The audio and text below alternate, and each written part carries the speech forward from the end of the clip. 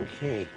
Mainline coil, artificial line coil, new armature lever, separate batteries, supplementaries, all new contrivances.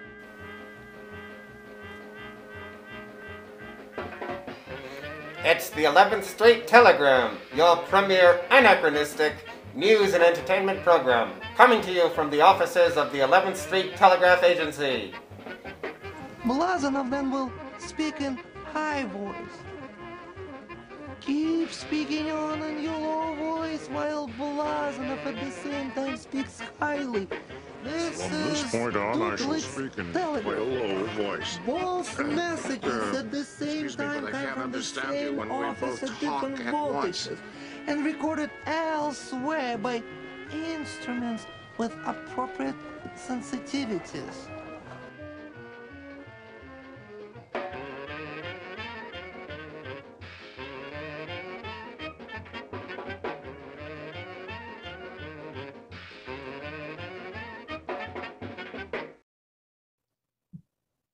And we're recording. We are recording. I just said the number 3. I didn't even bother. I know. I was surprised. Because I thought it was going to give me a little countdown, but it didn't do that. Just went straight for it. Bill, this like we were just talking about Todd Glass show. This is the cold open for the show. This is a cold opening. Yep. This is the cold open. So other shows, they make a big to do and they let everyone know when they're going to start. Not this show. We just start. No. Yeah, we start. Yeah. We get a little. Other shows are shitting in their pants. Yeah, we get the cold open going, and then we say, hey, we put in the description, hey, the actual show starts, right? Yeah. Yeah. We're completely lifted from Todd Glass's bit. Yeah. I thought we would do like I was telling you, I thought we'd do a chat about what we were watching. Yeah, because it's been a while since we watched our last Coen Brothers movie. We watched A Serious Man. I guess next up on the docket is True Grit. See, the reason that we haven't recorded another Coen Brothers podcast is because we're letting it breathe. Yeah, so important. So important. You got a Serious Man, letting it breathe. So what do you want? Do you want to talk about? I was thinking we could talk about what Oscar noms we've seen. Okay. To get us going. Hang on. Let me. This might end up in an inevitable discussion of Don't Look Up. Oh yeah. Oh, I fully expected that. Expected that. All right. So wait. Let me pull up the list of Oscar noms. Get those noms out. People don't say that. Have you noticed that word has gone out? Like the internet is sort of done with that word. The noms. Noms. Yeah. Like as far as like. Eating goes. Oh, I get you. Yeah, the heyday would have been around the same time that Lolcats was peaking. Lolcats. Yeah. Right. I remember very distinctly when Lolcats was first becoming a very common thing on the internet. There were certain ones that made me laugh so hard. Like there was one night I literally couldn't fall asleep because I was laughing about Lolcats. And I'm not talking about being a little child. I'm talking about being a grown ass adult of like 25 years of age, laughing at Lolcats. When the heyday of the internet, like early 2000s, me and him, my old roommate Tom, he and I were roommates. Man, we like that was fun. Downloading. Did you see the Felsner films, G.I. Joe? Oh yes. PSAs. Oh yes. God, that was. There are certain. So funny. There are definitely certain little phrases from those G.I. Joe things that are still very much. I don't know. Very much a part of my lexicon. Pork chop sandwiches. Pork chop sandwiches. Pork chop sandwich. That smelled good. Yeah. When he was running out of the building. Okay, so and Homestar Runner, Strong Bad Emails. Homestar Runner. Oh, what a great one. Yeah. Okay, so Oscar nominations, Best Picture. I haven't seen all of these, but we got. You've seen more than I. We've got Belfast, Coda, Don't Look Up, Drive My Car, Dune, King Richard, Licorice Pizza, Nightmare Alley, Power of the Dog, West Side Story. Okay. So of these, I have seen, and one of them we can quibble with, but I'm going to put it on here anyway, with an asterisk. I've seen Coda, Don't Look Up, asterisk, Dune, King Richard. No, I haven't. I haven't seen King Richard. Nightmare Alley, Power of the Dog. Okay. I saw Don't Look Up, Nightmare Alley, West Side Story. That's it. Okay. I mean, I've watched one more than you. Two more. No, you're right. One more. Yeah. Of those, my favorite of those is Coda by leaps and bounds, I think. Wow. Yeah. Do you want me? So I'm very curious to get I haven't seen it yet, but I heard a very, very strong negative take about that movie. Oh. Do you want to hear it and entertain it, or do you just not want to hear it? I'll tell you what my take on that movie is. Yep. It without spoiling, hopefully if somebody wants to listen to this, we'll try and not spoil these movies. We'll talk about maybe some of the premises or something, but yeah. So if you were like, don't want to know the premise whatsoever, then don't listen to this, I guess. Right. I think Coda, I like Coda on a lot of levels. I like that it's about a lower to middle class family, working class. It sort of has a like pull yourself up by your bootstraps message a little bit, but it's not too much. It stands for Children of Deaf Adults, and they got actual deaf actors to be in the movie. Unlike, I think that was one of the things I didn't like about Sound of Metal, is that they didn't have deaf leads playing these deaf people. And it just has so much. It has so much heart. A negative I can see is that it is a bit formulaic, but man, it's like when you get a good cheeseburger that is just a cheeseburger, but it's like the best cheeseburger you've ever had. So it's so good. It is so good at being that kind of movie. That cheeseburger metaphor, I think, is useful for another movie I want to talk about later.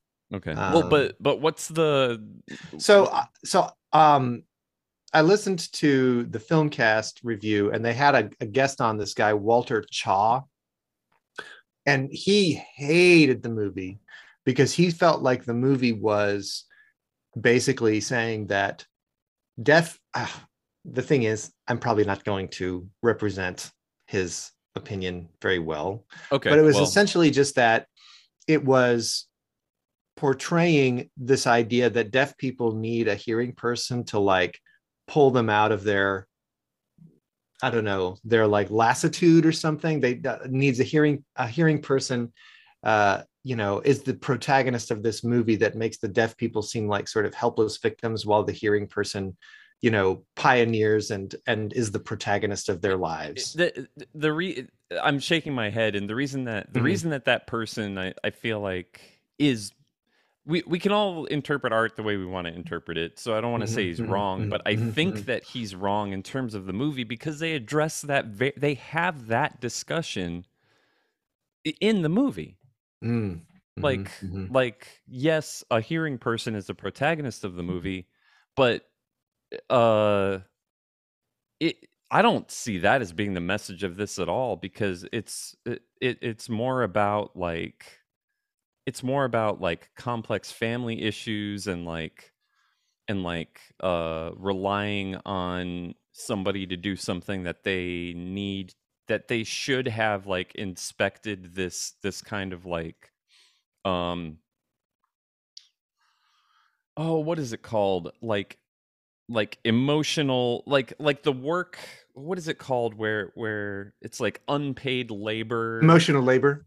Yeah, and in terms of this family, it was like unpaid labor, like like this person was just doing something. So yeah, I I can kind of see where they're coming from, but that wasn't the takeaway of the movie. Like, I think they used that as a device in the movie to like further the plot a bit.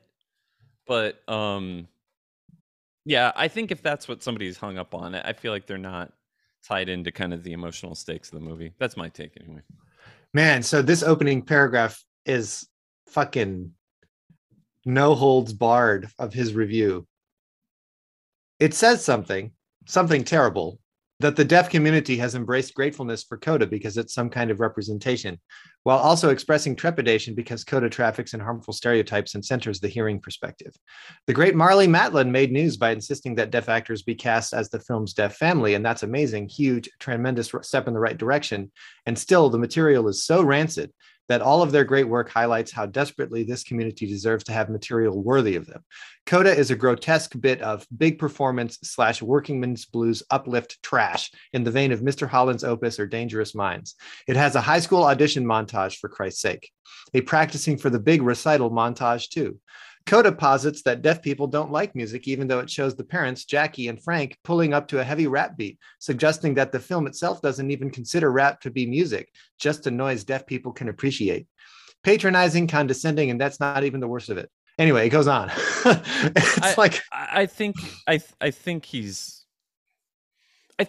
part of what the movie's doing is it's like we have multiple identities, and that family, like the dad in the family is like a super blue collar, like he's a fisherman, like what he does for a living and who he is sort of like this kind of like working class dude who I don't see them as being like they're a deaf family, but just because they say stop listening to, like, I don't know that they've ever said we don't like music. I don't know that that has ever been the case. I think the mom at one point says, "Oh, well, you're pursuing singing. Would you be a painter if I was blind?" But like that part of it was their relationship together. Maybe my take is going to be bad in 5 years. Maybe no, I don't know. I don't think so. I definitely think that this review is maybe getting a little bit high off of its contrarianness. Like, if you reflect on, I mean, I can see why critics would not like that movie. I get it, because it is kind of, like I said, it's like a good, it's a feel hamburger. Good. Yeah, it's like yeah. It's a fucking cheeseburger, man. It's a fucking cheeseburger. But that's a really useful concept. I like that metaphor for discussing movies. Yeah. Like, I think that's a really useful little concept. It's a cheeseburger of a movie. Yeah. It wasn't trying to be fucking duck confit. It was a cheeseburger. No. And it, yes, it has a it's pretty spoilery if we mention those montages and stuff. Yeah. Okay. Well, we maybe don't want to spoil. But I mean, yeah. We'll put it in the description or whatever. Yeah. But yeah. But you're gonna get some good feel good stuff out of it. In addition to some very good acting by deaf actors, which you don't see. Yeah. That's great. I gotta watch it. All right. So do we want to next on this list? I know you watched Don't Look Up. I think you and I are different.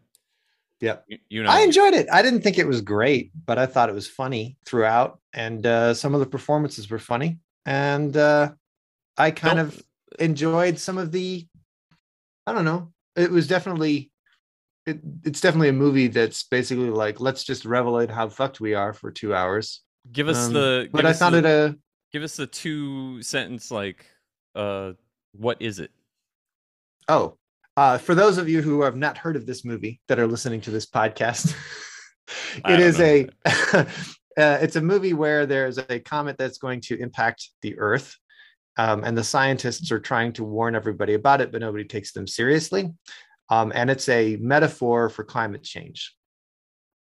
It's a metaphor for how the wider community, the scientific community is trying to get people to take climate change seriously, but they aren't. Adam McKay wrote and directed, or just directed? I don't know. He co-wrote and directed. and Leonardo DiCaprio and Jennifer. Everybody. Name an actor, they're in the movie. Yeah, that's true. Yeah, it's got a lot of people. Jennifer Lawrence and what's her name? Jonah Hill and Meryl Streep and ton of people. Can I tell you what I didn't like about it? Mark Rylance and yep. So it just like, man. So my circumstances are I'm watching this still on the tail end of the pandemic.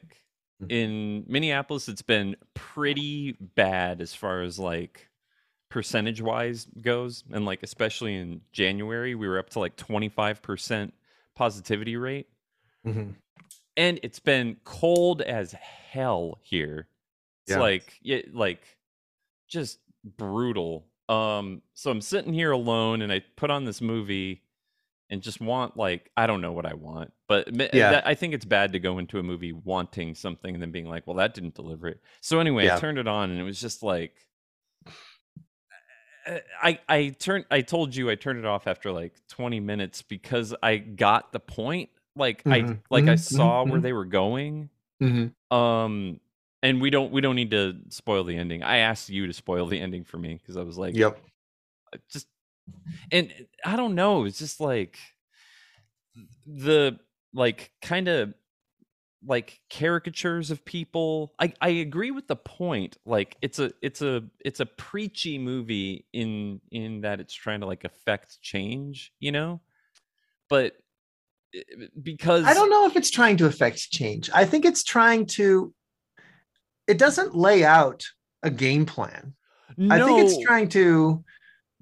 think it's maybe trying to make certain institutions stop being, I guess, okay, yeah. That's an overly quibblous thing I just said. It is trying to affect change, I suppose. You're right. That's a fair way of putting it. And that's why I say it feels preachy to me because it felt like, and that's great. We need things to be like about issues and stuff.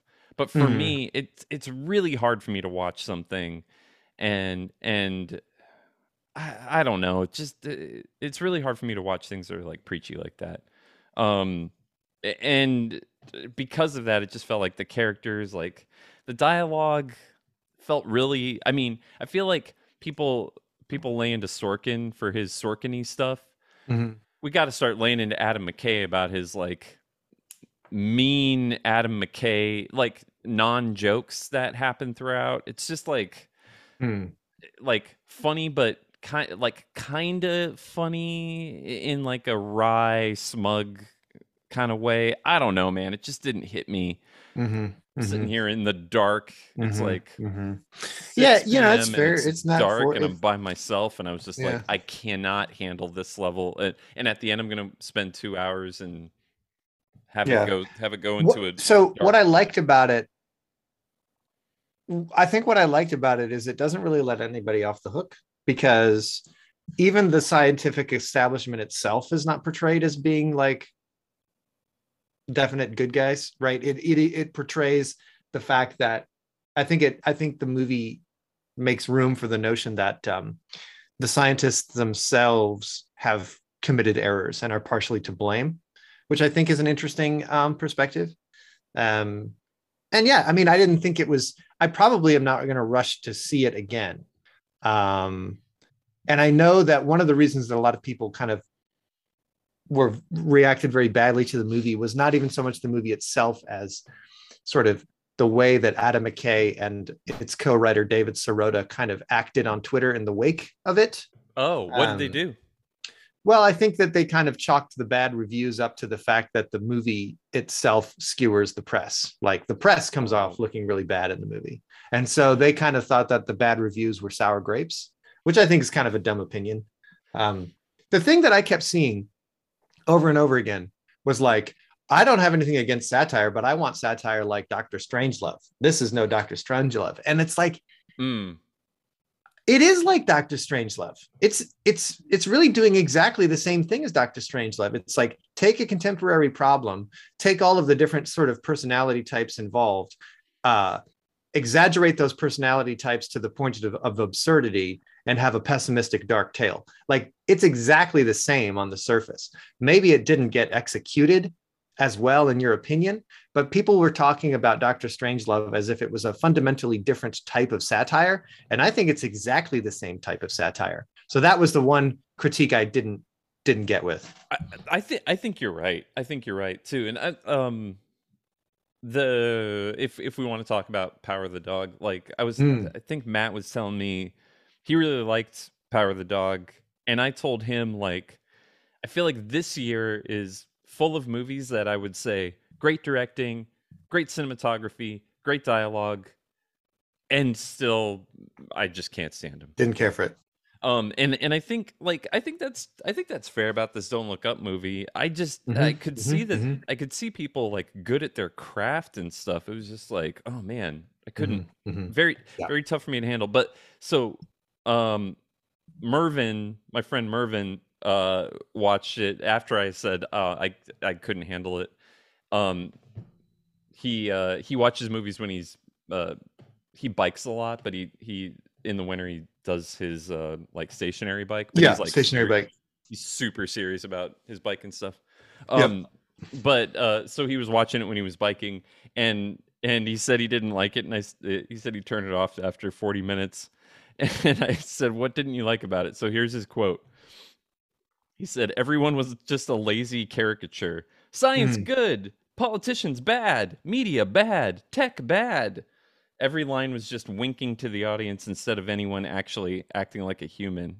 And then he said, "I have a very this is skewering it like for sure, but he said, I have a very specific type of person in mind who would like that movie. They've watched every James Corden clip in existence. They share posts from, quote, I fucking love science every day." And when someone points out something that is not true, they just say, quote, "Well, it's interesting to think about." Well, so I think, I mean, that's fair enough. I didn't have that reaction. I do think it's a little bit harder on the scientists than he gives it credit for, because like, can I give a little bit of a spoiler? I don't. You can spoil for me. You can spoil everything you want to about this movie. All right. I don't care. We'll just put spoilers are all over the place. Yep. The Leonardo DiCaprio character gets totally suckered in by the media circus for a while. Okay. He becomes he goes completely off the rails to the point where Jennifer Lawrence gets really pissed off at him. Oh, interesting. But at the last minute, he does redeem himself. He comes back around at the end, but he starts cheating on his wife with Kate Blanchett. He becomes obsessed with it. He becomes really taken with the celebrity status that he now enjoys. And then at the end, he redeems himself. He like apologizes to his wife and stuff. So maybe that's unearned. Maybe it would have been better if he had, hadn't had that redemption. But I think it kind of shows that like one of the problems is that some of the scientists who have become more interested in their own celebrity than actually getting the message out in an effective way. Yeah, that's fair. Yeah. And I guess, I don't know, I guess at some level, I just sort of enjoyed marveling at how much even this ridiculous satire does in fact resemble some of what was actually going on, especially with COVID. Oh God. Yeah. I think, I could, it felt real when I was watching it, and I was not here for it, as they say. Well, of the 3 movies I've seen that were nominated for Best Picture, it was my least favorite. I still enjoyed it, but it was my least favorite. Right. Wait. So that's Don't Look Up. Watch it if you want. I would say stay away. I would say no, but they would say go for it. There's a pretty funny little joke at the end. But anyway, there's a post-credits scene which I found kind of enjoyable. So if any of you do watch it, stay through the end of the credits. Did you watch Dune? I can't remember. No, I still haven't seen Dune. Dune. And I don't think it's on HBO any longer, so I'll have to wait until it, or I have to rent it or something. King Richard. Didn't see it. Wanted to, but didn't see it. I had no desire to see it, and then it got nominated for all kinds of stuff, and I was like, oh, maybe I should have watched it while it was on HBO. Licorice Pizza. Didn't see it. Didn't see it either. I want to. Nightmare Alley. We both watched Nightmare Alley. Yep. So Nightmare Alley, Guillermo del Toro. Yep. Who was the lead? Bradley Cooper. That was Bradley Cooper? Yeah, that was Bradley Cooper. Who do you think it was? The entire movie, I thought it was Ralph Fiennes. Not Ralph Fiennes is they do have, I suppose, similar-ish faces. They both have very prominent Roman noses. But one is English and the other is American. And I would say Bradley Cooper is probably about 10 years younger than Ralph Fiennes. Not until this very moment. Of course it's Bradley Cooper. Of course it is. I don't know why I thought until this very second. I was like, oh, look at Voldemort up there doing his thing. Yep. Not my. So Guillermo del Toro remake of an old morality tale, Nightmare Alley. Willem Dafoe's got a part in it. Is that Cate Blanchett in that? Cate Blanchett is in it. Yeah. Yeah. And so is Rooney Mara. Some like very satisfying carnival shots and stuff. Some very satisfying, beautiful production values. Yeah. Oh my God. Like the cinematography in this movie. I felt a little bit like Bradley Cooper was a little too old for the part, because in the beginning of the movie, they keep calling him, you're just a young kid. You're an up and coming kid. I felt like he should have been younger. Bradley Cooper seemed a little too middle-aged for the part. Were all of them older though? Like, was it like what's this young guy doing in an old man's game kind of thing? I suppose. I mean, relative to everyone else, he was younger. That's true. I don't know. David Strathairn. Oh my God. David Strathairn is so awesome. He's good in everything. What part did he play in the movie? He played the old alcoholic, the partner of Toni Collette's character. That's right. Why can't the old gray-haired? Yeah. Why can't I picture him in my mind? David Strathairn he's one of those movie improvers for me. He's like Stanley Tucci, shows up in something and just makes it that much better. Although I've got a counterexample to that to bring up later. Yes. He was yes. He's really good. He was in Sopranos for a bit. He played that's who I remember him most. He was a principal or like a guidance counselor or something, and he played Carmela's kind of love interest or something. Interesting. He was in The Expanse, and he was in he played it way early in his career. He was in Matewan, and he's just been in so much good stuff over the years. Yeah. Good Night and Good Luck. He played Edward R. Murrow. Yeah, that guy's awesome. We'll just put spoilers all over this because I want to talk about something that he did that. So spoilers again, but his book, like the little tricks that he had with oh my God, that was that you know what I thought good. was amazing? That was so good. One of the things I thought was kind of amazing about Nightmare Alley is that Guillermo del Toro has in some ways made a career on movies that kind of affirm that monsters and magic are real, right? Like so many of his movies are about how there's hidden wonder and magic. There are monsters, there are fairies, there are demons, right? Like, and yet this movie, I kind of was expecting the whole time I was watching Nightmare Alley, I kept expecting is like, okay, at some point there's going to be some actual supernatural element to what's going on. And there never is. It's all like, there's no magic in this movie. It's all realistic. It's all practical effects. It's all practical tricks, which I thought was incredible because it's kind of the opposite of what you expect from Guillermo del Toro. So I like that a lot. I thought it was awesome. Yeah, that was good. It was good. I think I wanted more time with Ron Perlman and Willem Dafoe. Yeah, I wanted more of that stuff. It's such a it's such a bleak movie for Del Toro. Like a It is lot of pretty bleak. Well, Pan's Labyrinth is bleak. I know it ends bleak, but it sort of hasn't. It's been a while since I've seen it, but doesn't it have like kind of a life affirming or like message as far as like doesn't she go to live in Pan's Labyrinth at the end or something like? Well, something like that? she dies, but I guess it's a little ambiguous. She dies, but I suppose you can interpret that her spirit then goes to live in this magical kingdom under the ground. Yeah, I just Yeah. I just feel like his other movies. Maybe I'm just getting sappy in my old age or something, but I just like it was such a negative like overall. What's the rich guy, the actor Richard Jenkins. Richard Jenkins. Great performance by him. I get that actors want to do different things, but man, he's such a good, nice guy. And he just plays like this like super effed up like murderer, like rapist guy or something. Like, ugh. It just it just felt so like like the movie ended and I was just like, oh god, this is ugh.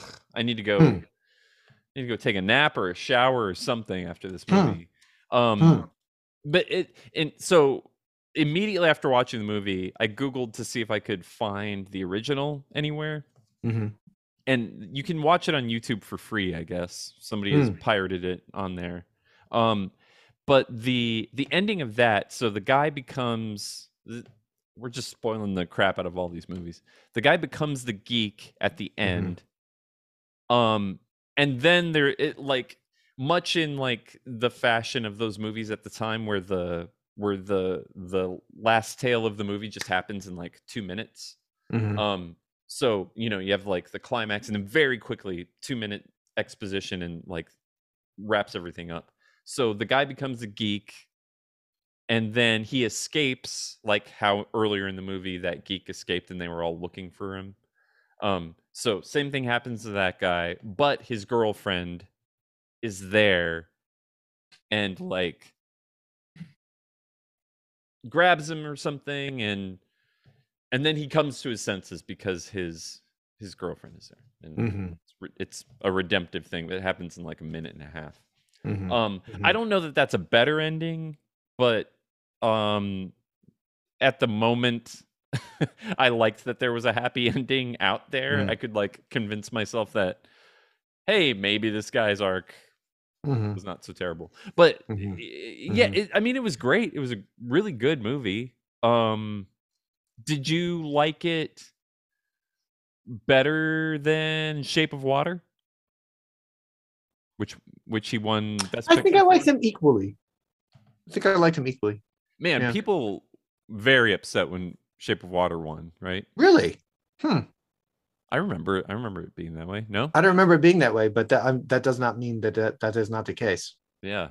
I like his production style. He's pretty old school, like as far as how scenes are set up and stuff.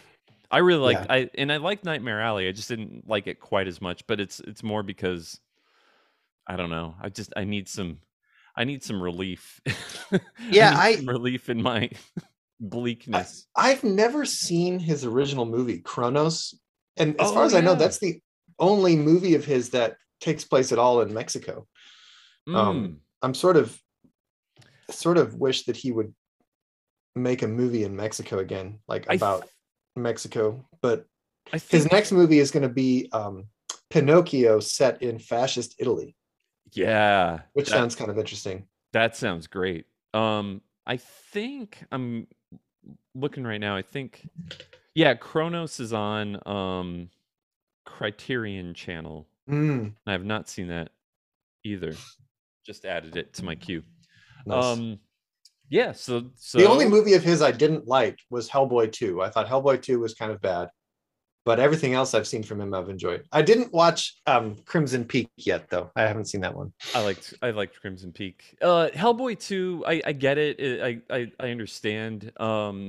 why people don't like it. I love Hellboy comics. It does not do the comics justice, but I do like it just for the creature design. He had a ton of money and he spent it all on just these like weird creatures. I did like that. I did like the creatures and stuff. It was something else about. It's been a while since I've seen it. I saw it in the theater, and that was it. The plot's I liked a little, the production design, but there was something else about it I didn't like. the plot is kind of like all over the place, but Yeah. All right, so that was Nightmare Alley. Mhm. Okay, so you saw West Side Story and I did not. Yes. And you saw, or I saw Power of the Dog also. Yeah. So I want to briefly talk about West Side Story and just say that the thing about it that I liked so much is that it did not try to modernize the choreography or the singing at all. The actors sang the music, they sang their parts like it would have been sung back in the 50s or 60s when it first debuted. It was sung with a more classical singing style. It was not so like, I kind of thought that, so they cast for the role of Maria, which is the female lead, they cast this very young woman who had like been a hit sort of making YouTube videos.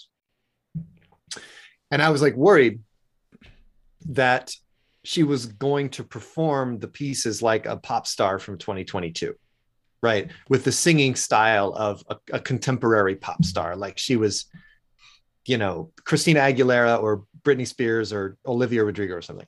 But that's not what she does at all. She sings it in a very classical style fashion, like a Broadway singer would have sung 50, 60 years ago, which I think is so much better because it's set during that time period. And pretty much all of the vocal performances were like that. I also thought that the choreography was incredible. I think that Steven Spielberg, if you can think he can direct the hell out of an action sequence, he can direct the hell out of a dance number.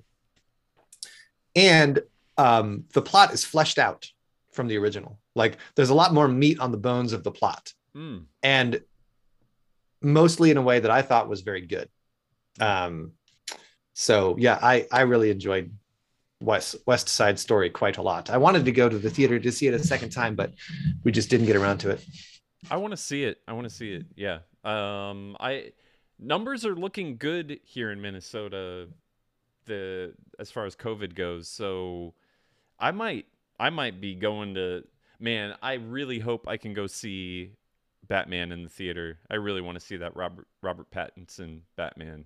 That just looks, man, I gotta say, I had the complete opposite reaction. I saw the trailer and I was like, this looks just like every other goddamn gritty superhero movie they've been doing for the last 10 years. Here's the dark cinematography, a lot of rain, a lot of people standing. It just looks so boring to me. So boring. Here's the distinction, and I agree. Like it's probably a subtle distinction.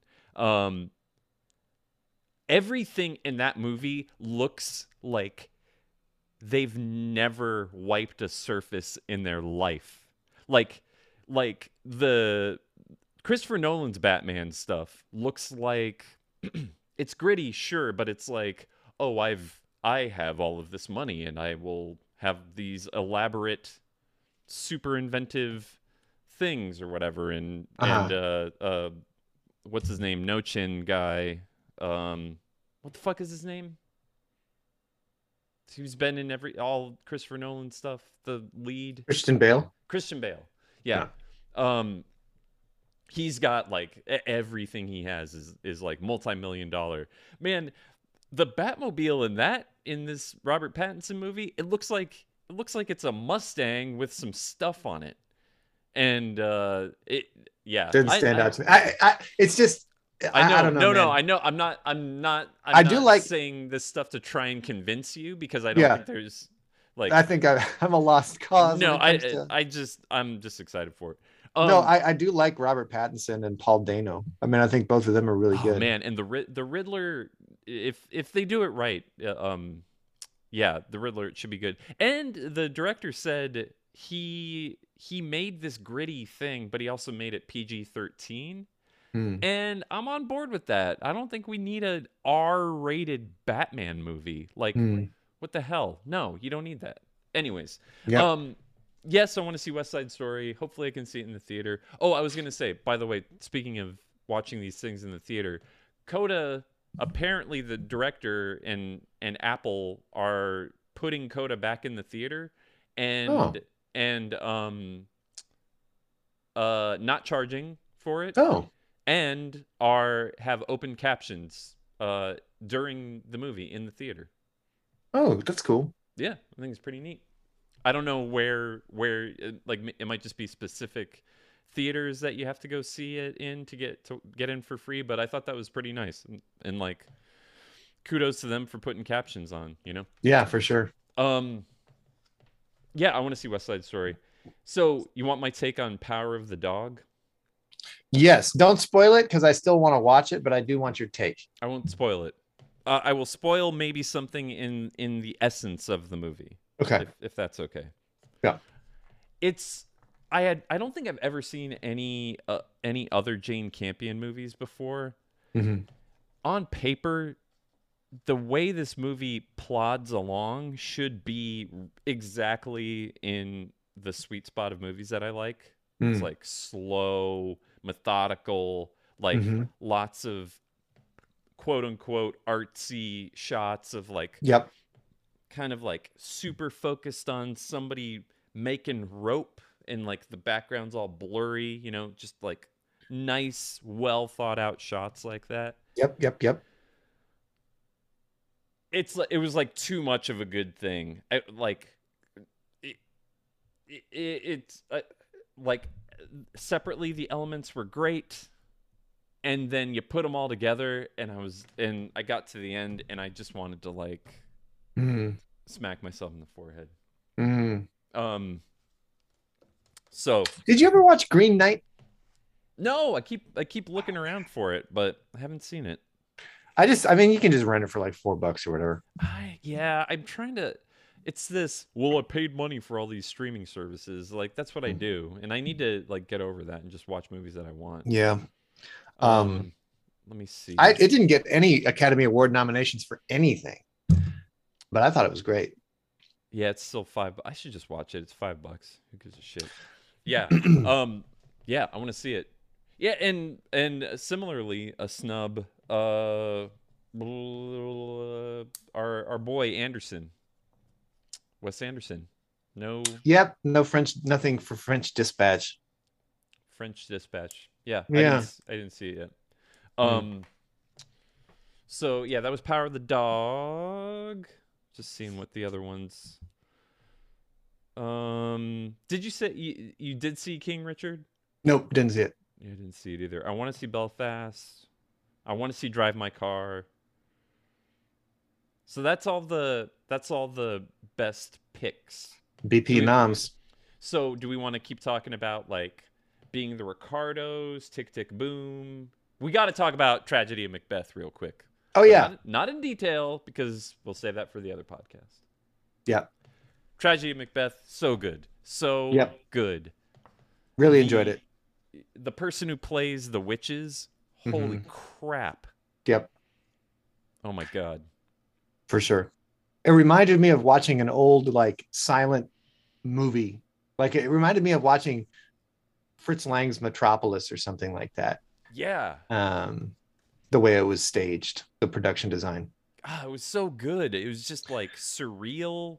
I wish more movies would embrace that like heightened surreality instead of heightened reality. Right. You can just do so much more with it. It's like things still had rules. Like it wasn't like, oh, spatially nothing needs to make sense or anything. Denzel Washington was great. Yep.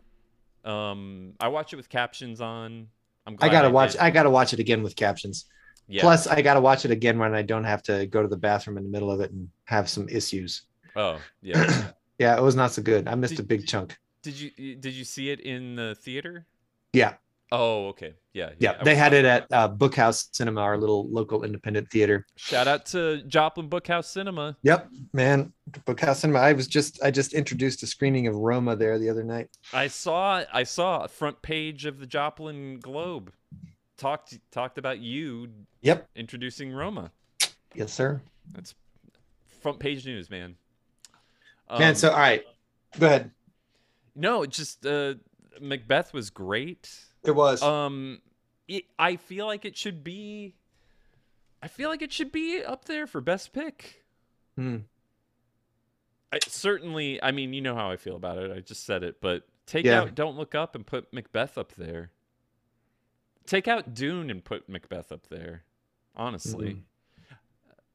Oh, do you want me to say what my take on Dune is? Yes. Looks great. Looks like amazing. Looks great. The narrative of Dune itself, like have you seen the original, or do you know? Oh, you Never seen read it, never seen it. Okay, I won't go too much into it, but there's it's like the kernel of sci-fi that like Star Wars pulled from and other things have pulled from. It's got like a savior narrative that isn't great. Mm-hmm. And you can dress it up how you want, but at the end of the day, it's still kind of the savior narrative, which is kind of problematic. Mm. I would say that's a quibble. That's not like a reason to wholly like. It's not a bad movie. It's just it wasn't my favorite. Mm-hmm. And Denis, his movies aren't known for. I keep having this idea in my head of heart. Like I want a movie to have heart lately. Yes. And it's just kind of cold. It's a cold movie. Unemotional. Yeah. Looks great.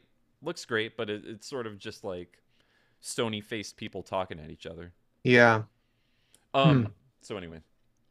What's your timing like? How much time? I can go a little while longer. Okay. Like another half hour. All right. Okay. So we talked about have you seen Being the Ricardos? Nope. Do you want to hear my take on it? Yep. Loved it. Loved it. You loved fan. it. Big fan. It's this one of the Sorkiniest movies you've ever seen. It's like the things that I love about it are similarly things people will probably hate about it. Yeah.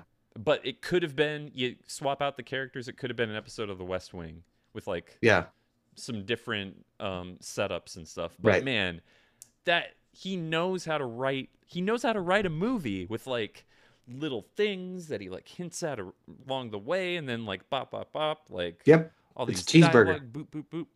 Yeah, different kind of cheeseburger. Yeah, maybe it's a cheeseburger, maybe it's a bacon and blue cheese or something. Maybe it's like a elevated cheeseburger. Right. Yeah. Like exactly. Yeah. The coda, if we're using that metaphor, coda's like the really good formulaic one from like the diner down the street, but like they know how to make these simple ingredients really good. And Ricardo's is like it's like the fancier place. It's like PF Chang's or something. But admittedly, processed to all hell. But sometimes, you're on a road trip, you want some PF Chang's. Yeah. I'd be interested in watching it. What can you tell me? You told me about the Javier Bardem. You explained it to me more than I knew anything about it. But just people were objecting to how the fact that even though he's Spanish, he was cast as a Cuban. Right. And some people objected to that on diversity and representation grounds. But I'm a little skeptical of those. I mean, I think that objecting to Javier Bardem playing playing Desi Arnaz would be the same as objecting to a British person playing an American person. But you said something. But there was another point that you made about like something that I didn't think about. Didn't you say like something about Desi Arnaz being like the status that he was, or Oh yeah, like I mean, that? well, so I think the implication in some of these people's objection was that you used a white actor to portray a person of color. But Desi Arnaz was a white Cuban. Like he was a very light-skinned, very upper-class Cuban, literally descended from the Spanish aristocracy that ruled Cuba before it was independent. And so it's a bit of a stretch to say Desi Arnaz was a person of color. And so using a Spaniard to play him is pretty right on the money, given that Spain was, he was born into a family of Spaniards who had come to Cuba. So I think that you can object on nationality grounds if you think that a person, you can only get a Cuban character should be played by a Cuban. Okay, fair enough. But if that's the line you're going to draw, then there should never be a British person playing an American. There should never be, right. And so on across the board. Right. I think that this kind of gets to one of the larger topics that I often think of, which is the way that when Americans talk about race in Hollywood films and TV shows, they use American racial categories to do so, which is understandable because this is the United States. But what Americans tend to do is they tend to think, okay, anybody from below the Rio Grande is a person of color, is a non-white person, which is extremely ahistorical and screwed up because there's plenty of white people in Latin America. And so it's like, and you need look no further to sort of see the absurdity of this when you see that even Anya Taylor-Joy has been referred to as a person of color because she's from Argentina. It's like, no, there's white people in Latin America. There's like a lot of white people in Latin America. And a person who is of very light skin doesn't cease to be a white person so yes and no, right? Because on the one hand, in the United States, we tend to think of Latino immigrants as being non-white, but I don't think all Latinos think. I'm on shaky ground here. I'm going to get canceled, but if Anya Taylor-Joy is not a person of color just because she's from Argentina, and yet there is this kind of superficial racial categorization that many Americans engage in, which automatically put anyone from Latin America is in the person of color basket. Mm-hmm. Anyway, that's all I have to say about that. Yeah. No, it's an interesting take. Yeah. And me liking the Ricardos, being the Ricardos, I can see why people dislike it because there is it in similar Sorkin fashion, that dude has some like old school rah America undertones. Yeah. They are very present in this movie. I don't think he quite ends the movie with like flag waving, but the end of the movie, I'm trying not to spoil too much because I was glad I didn't know some of the plot points of it. But yeah, I'm a very left leaning, anti-nationalistic person. Right. That being said, I still like that movie.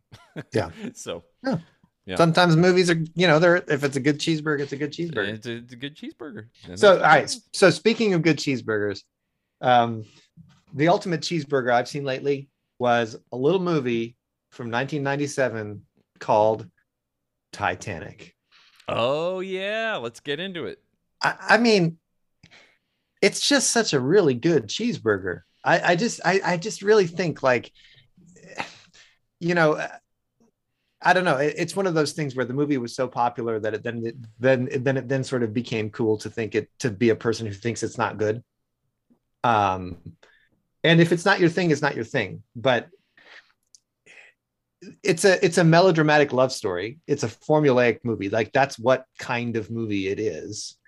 And I just think it's an extremely, extremely good cheeseburger. It's like a perfect cheeseburger of a movie. It really is. I think all the actors are good. They're playing caricatures, but they were never supposed to be playing anything but caricatures. That's what they like. Their caricature roles. Got a question. Yeah. What led you to that movie? It was on kind of a spur of the moment thing.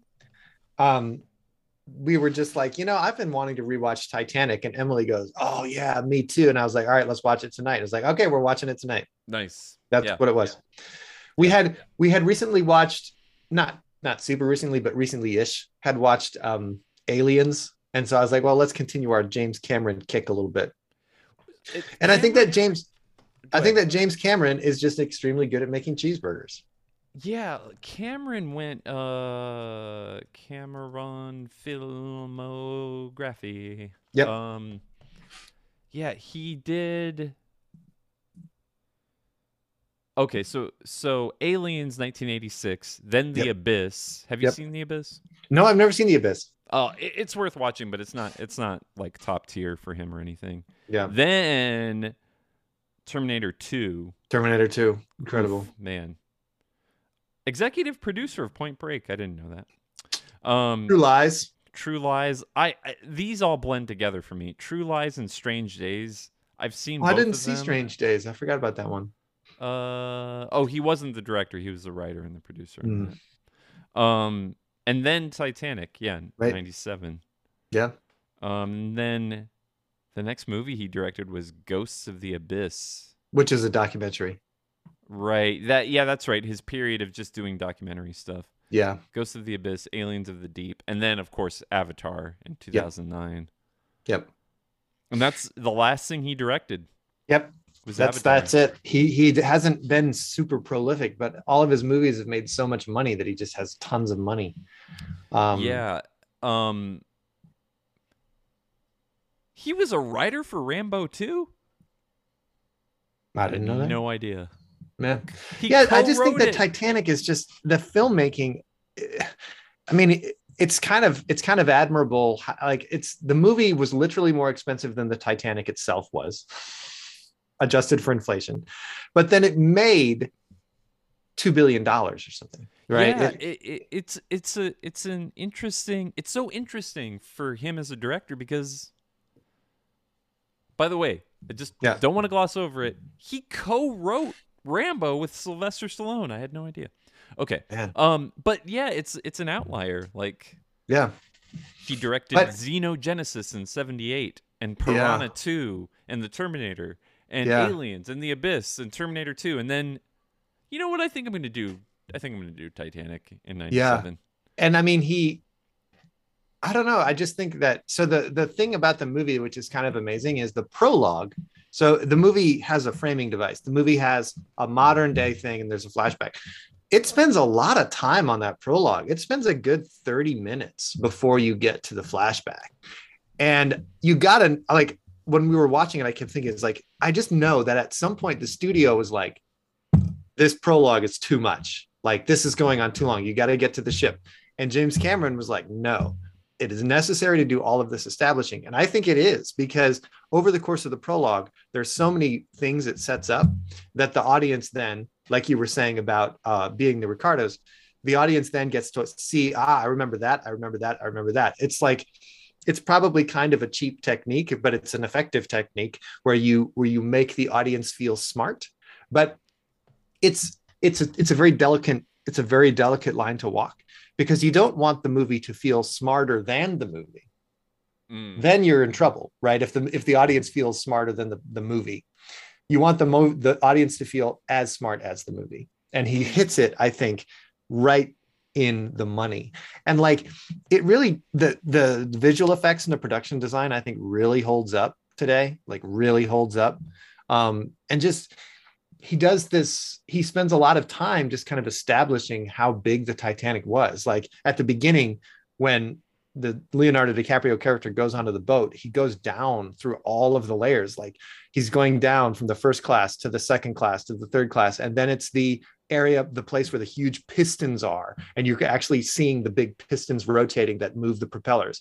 And then you go below that. And it's just like the underworld. It's like just men shoveling coal into furnaces. It's just, it's just really transporting. I just felt, this sounds kind of sappy, but like watching the movie, I felt extremely transported. No, yeah, that's what movies should do. But was it just a bunch of sets? Because the reason I asked that is because, like Cameron will like just make the thing if it doesn't already exist. Yeah. Because in the Abyss, in that movie, he made, or I don't know if he did it, but like he helped invent this auditory like microphone system because he wanted to be able to hear actors' voices and see them through their helmets. Mm-hmm. That technology, this specific one that they used, didn't exist, so he's like, well, I'll have people build it. So I bet like probably what happened after Titanic was he was just like, oh yeah, I get to build all this cool stuff and like do all this underwater stuff. Yep. And so for the next 12 years, he was just like, yeah, I'm going to use all this technology, this cool technology stuff, and I'll be my own version of Jacques Cousteau over here. But anyways, was it all sets? It was a combination. I mean, so there were a lot of sets, right? He built huge amounts of interiors for the different parts of the ship, like huge numbers of staterooms and huge numbers of things. And some of them he built in a way where they could easily be flooded. They could easily be flooded to where like the hallway could be at a tilt so that the water would be coming up. And he used, apparently it was mostly shot like in Baja California, and they used this enormous tank to film in. And so he also built large sections of the ship so that they could be filming in and around it as it was like going down. Yeah, I think the sinking scene still like really holds up. Is the raft scene as ridiculous as I remember it being and as all the memes are? Like, oh, there's no room on the raft. Is it as ridiculous as I remember? No, because the movie fucking establishes. So they find this door or whatever, right? Yeah. Rose gets onto it. Jack tries to get onto it. As his weight gets onto it, it starts to capsize. And he's like, oh shit, okay. It's not heavy enough for the both of us. Just you go on it. So all of those memes, that is literally addressed in the movie itself. Okay. The people who made those memes out of context didn't even like, it's literally in the text of the film itself. It is addressed. And James Cameron at one point actually went on Twitter to like clap back at all those people. And he was like, it's in my movie. That's great. Yeah, what did you watch it on? What's it streaming on? Just rented it from iTunes. Oh, okay. iTunes. Yeah. iTunes. Let's see. Kind of made me think, man, I enjoyed watching it so much. Maybe I should see if I can get like the 4K or something. Yeah, get that 4K. Let me see real quick. I bet it's on something. Titanic streaming. Let's see. Hulu premium subscription. Oh, because it's on Showtime. That's why. Okay. That's Showtime. I watch if we're going backwards here. Yep. Oh wait, one other Oscar movie. Can we jump back? I think the only other, let me double check this. Oh, I did watch Flea. I watched Flea, which was Flea documentary, animated documentary. It was fine. Fine. I don't really have more to say about it. Encanto. You and I both watched it. Like, that old chestnut. I just it was fine. It was fine. If I had kids, it would be on rotation because smart songs. But like a lot of people are applauding the animation in that movie. it just feels like the character design for this stuff, I feel like they just gave up somewhere along the way where they're just like, oh, well, here's what faces are going to look like now. So we're going to make all faces look like this. I can't even immediately describe it, but so Encanto is the Disney movie about a family who has a house, An enchanted house. Enchanted house that's crumbling, and they all have superpowers except for one of them. Right. The end. Like, I don't know. It was so aggravating. So here I am going backwards on my. I just want a movie to have some heart. Got to have something more than heart, because that movie was all heart and like not much else for me. I just didn't love it. Not my thing. Yeah, I feel pretty much the same way, and. But the baffling thing is how people are like applauding the animation and the art direction and stuff. I felt that was fine. I thought the art direction and the animation was good.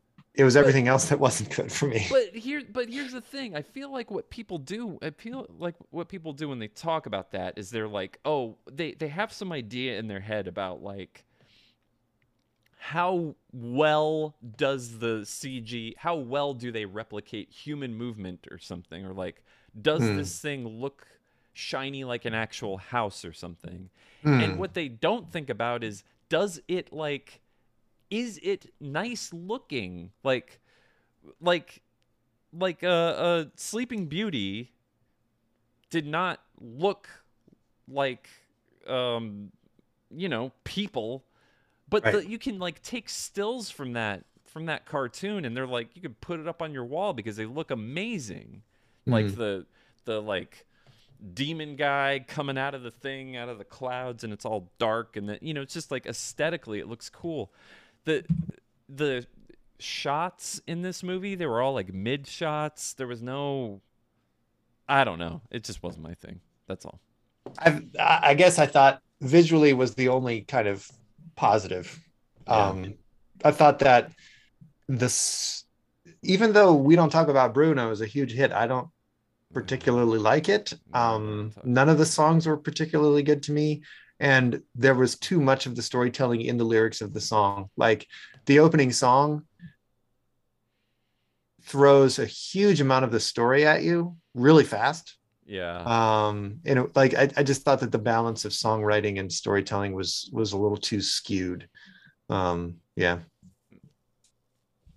But feel bad for the richest family in town because their rich house is being destroyed. I don't know. Yeah. Not my thing. Yep. So my 1996 movie that I watched, if we're talking about 97 movies or whatever. Yeah. So I watched The Rock last night for some unknown reason. I just wanted to watch it again. I didn't remember any of it. What I read later, or I was listening to another podcast about it, but that's sort of the genesis of Crazy Nicolas Cage. Because before that, he did like Leaving Las Vegas and Moonstruck and some other movies, but he was still, up until that movie, he was still kind of like, oh, he's kind of like Oscar fodder guy. Like he's the guy that he'll be moody in these really intense good movies. And then that movie is just like, they were testing him out to see if he could be in these ridiculous action movies. Yeah. And the choice, I don't know if you remember, but the choice in that movie for him to not curse, for his character not to curse, that was Nicolas Cage's decision. And the funny bit that I was telling you is that Sean Connery in that movie, it all takes place in Alcatraz. Well, not all of it, but a lot of it does. And Sean Connery refused to go back and forth to the mainland every day for the movie. So he had them build him a little cabin on the island that he just lived on for the day. Oh man, and that sounds lovely. I want to be on a little cabin on Alcatraz. Well, and the other ridiculous part of that is in his contract, it stated that his coverage got filmed first. So you just picture Connery walking in, doing his coverage, You know, I can't do my Sean Connery impression, but then he just wanders off to his little cabin. Yep. Yep. But you liked that one, right? The Rock. Yeah. Well, I mean, I haven't seen it probably since I was in college. So Yeah. I remember really liking it. I remember we went to as a family to go see it in the theater when it came out. I remember going to see it in the theater one night. And then I remember being like, oh man, that was awesome. And watching it again and again with my friends when I was like a young teenage boy, and then probably saw it in college. And that's probably the last of it. Yeah. I mean, it's the most implausible movie ever, or not ever, but you know, it's just, it just silly. It's so silly, but it's good because Sean Connery's in it, because Nicolas Cage is in it, because I remember having a really good score. Great action movie score. I disliked the music in it. I didn't feel like it was anything that notable for me. But that is on something, Amazon, maybe Amazon Prime or something. Yeah. So go ahead. Oh, I was going to say that. What was I going to say? No, I lost it. Yeah. I got to confess that Nicolas Cage doesn't really move the needle for me. I kind of feel like in the last 10 years or so, people of our generation, like us sort of late millennials, Gen Xers, it has really been a thing to be like, God, Nicolas Cage is so great because he's in these crazy movies. Isn't it just so wonderful to watch another crazy Nicolas Cage performance? It does not move the me. I could not care less. Nicolas Cage being in a movie does nothing for me. If it's otherwise a good movie, okay. But like, I just am not into Nicolas Cage the way that our generation's culture seems to be really into Nicolas Cage right now. I don't get it. Have you seen the Bad Lieutenant movie that he made? Nope. Have you seen? I don't think you've seen Color Out of Space, which is a newer one. Did you see Wicker Man? Nope. I think so. I think you're missing some key puzzle pieces. Okay. The Bad Lieutenant movie that he was in. Mm-hmm. I would recommend watching that. Wicker Man is I think what brought him into this level for everybody. And then they were like, let me go back and see what's going on with Nicolas Cage. And then they watched that Bad Lieutenant movie. At least that's kind of how it was for me. And yeah, I agree. He probably is getting more attention than he needs, but I don't know. I think I'm in that club, at least to some degree. His movie, he will do anything. He'll just do any movie, and any movie that he's in his own movie. Yeah, regardless of what it is. I see the appeal of that. I do. Did you see Kick-Ass? No. I think you're missing some key pieces because his performance in Kick-Ass was really good. I think watch that Bad Lieutenant movie if you want to see him at his like prime. Like they were just like, you do everything that you want to do, and then on the complete opposite side of that, Pig, that new movie that he's in. Yes, people say it's good. It's great. It's great. It's a art house subdued movie. And I think people were expecting him to be crazy Nick Cage, and he's not really. Not in that. It's just really good. I would like to see that movie. Yeah. If you want off the rails Nick Cage, I think you got to circle back and watch Bad Lieutenant, Kick-Ass, Wicker Man. Yeah. Gotcha. So I got one more movie to mention. Let's hear it. Last night I watched The King's Man, the newest movie in the Kingsman franchise. Right. Yeah, it was not good. So I never watched any of the other ones.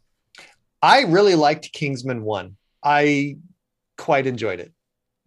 It's like a sort of like very, very R-rated, hyper violent, kind of misogynistic, quite frankly. Like it's definitely not it's an unapologetically somewhat, you know, Dude action. dudely action movie, but Yeah. I really enjoyed Kingsman 1.